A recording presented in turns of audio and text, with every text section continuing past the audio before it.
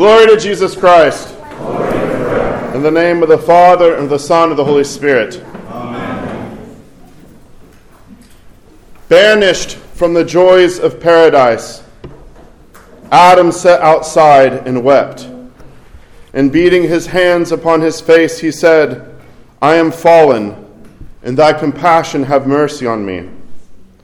When Adam saw the angel drive him out and shut the door of the divine garden, he groaned aloud and said, I am fallen, and thy compassion have mercy on me.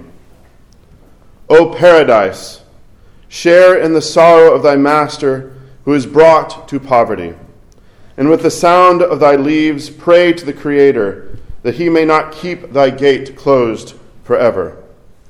I am fallen, and thy compassion have mercy on me. O paradise, perfect, all holy and blessed, planted for Adam's sake and shut because of Eve, pray to God for the fallen. I am fallen, and thy compassion have mercy on me. This Sunday we commemorate the expulsion of Adam and Eve from paradise.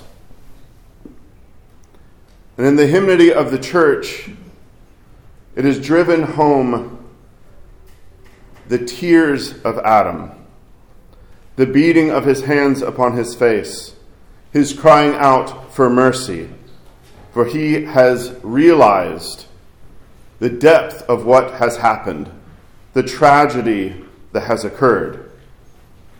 And in the hymns of the church, as very often we give voice, as we see in the Old Testament, to creation. But here we give voice to paradise.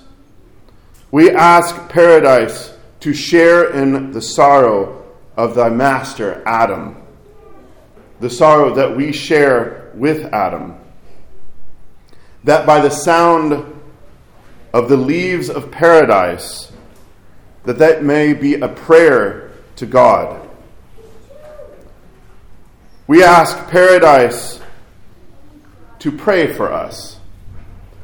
This is, of course, poetic, but it is, if you can just think back, if you have a memory, as I have a few memories from my childhood, and children, I encourage you, especially during this time, to go outside and just sit under a tree, preferably a few trees,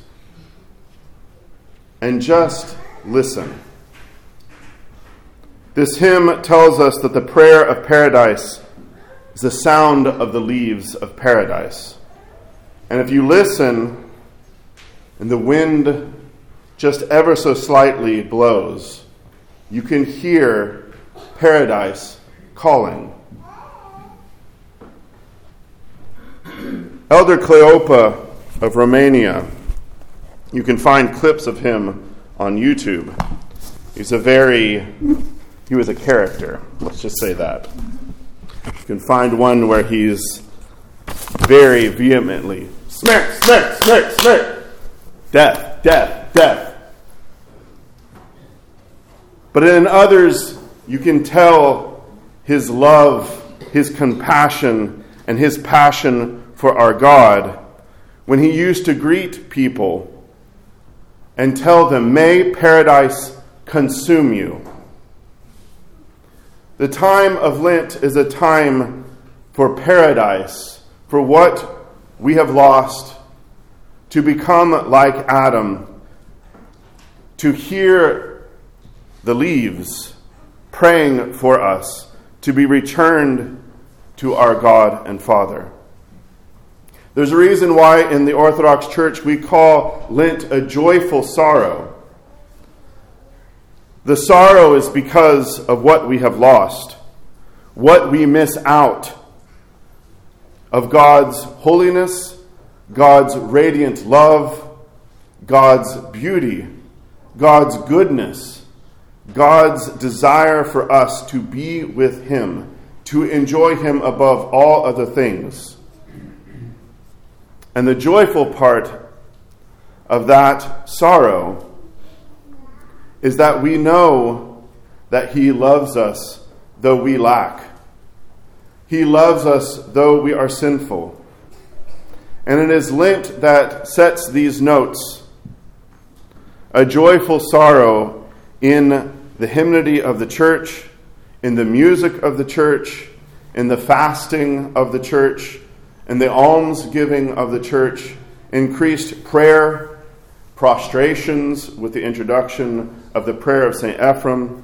All of these are to give us the hymn of paradise, to loosen our earthiness and to put our minds and hearts on high, so that our heart, our desire, becomes captive to paradise. If paradise was to consume us, if God was everything for us, then when we heard in the Gospel from the Sermon on the Mount 3 basic points that should guide us throughout this beginning to our Lent and throughout this season of joyful sorrow. If paradise would consume us, we would be able to forgive. As our Lord says, if you forgive men their trespasses, your heavenly Father will forgive you. If paradise consumes you, you would be able to love and forgive as God loves and forgives. This is where we would make active excuses for those instead of judgment, where we would silence our tongue, where we would silence that little voice in our head that wants to judge, belittle, raise up over others. Because as paradise consumes us, we turn inside. We take a look at our own heart. We ask, what is it that we have done?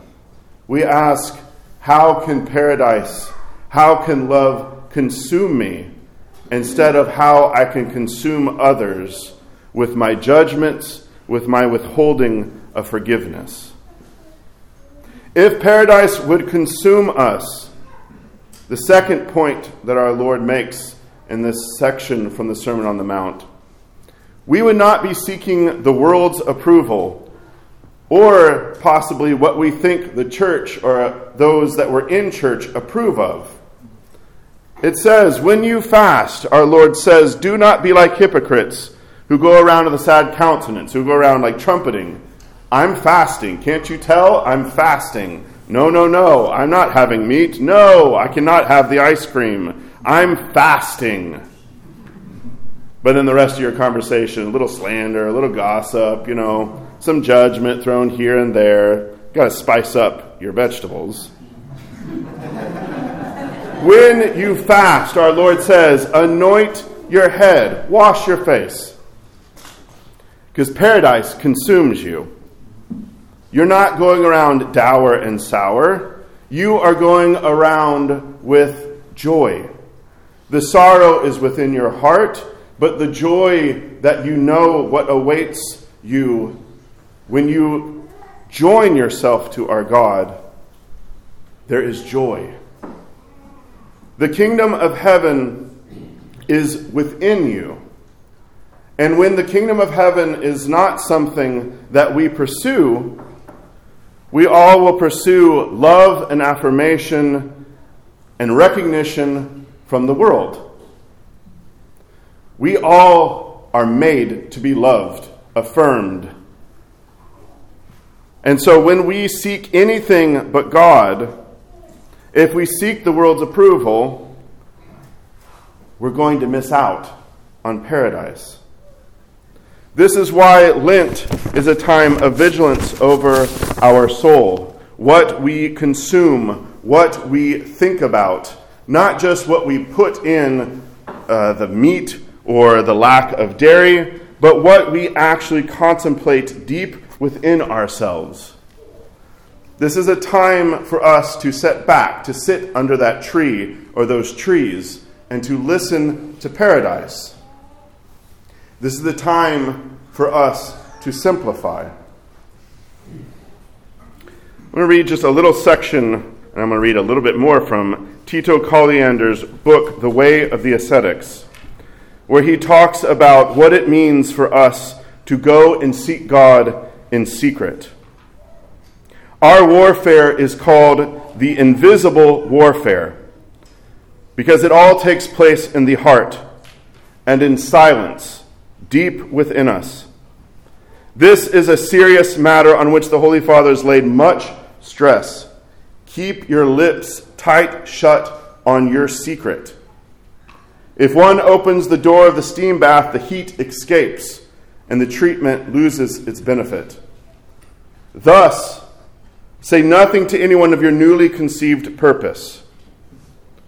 Say nothing of the new life you have begun, or the experiment you are making and experiences you expect to have.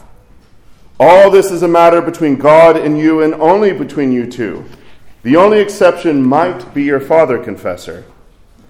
This silence is necessary because all chatter about one's own concerns nourishes self-preoccupation and self-trust.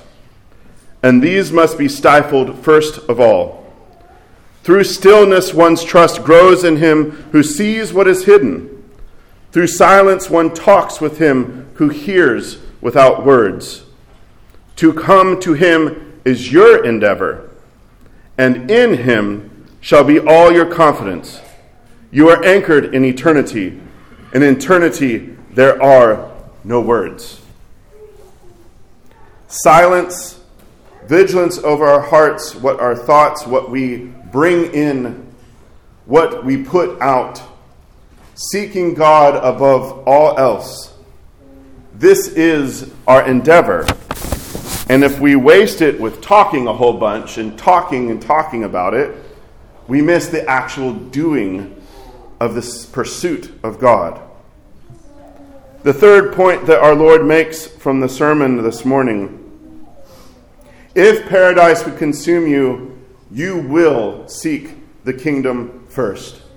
Your priorities will be God, his kingdom, and all of the righteousness that flows from it. This is, as we've been trumpeting for the past few weeks, the church, to say it's time to get ready. But now, today is the day. Today is the time. Today is the day of salvation. It is time to really set aside and plan and look, especially at this week, to lay a good foundation, to uproot vices, to lay down or begin patterns of good habits. I'm going to read a little bit more from Tito. This is the very beginning of On the Way of the Ascetics. If you wish to save your soul and win eternal life, arise from your lethargy, make the sign of the cross, in the name of the Father, and of the Son, and of the Holy Spirit. Amen.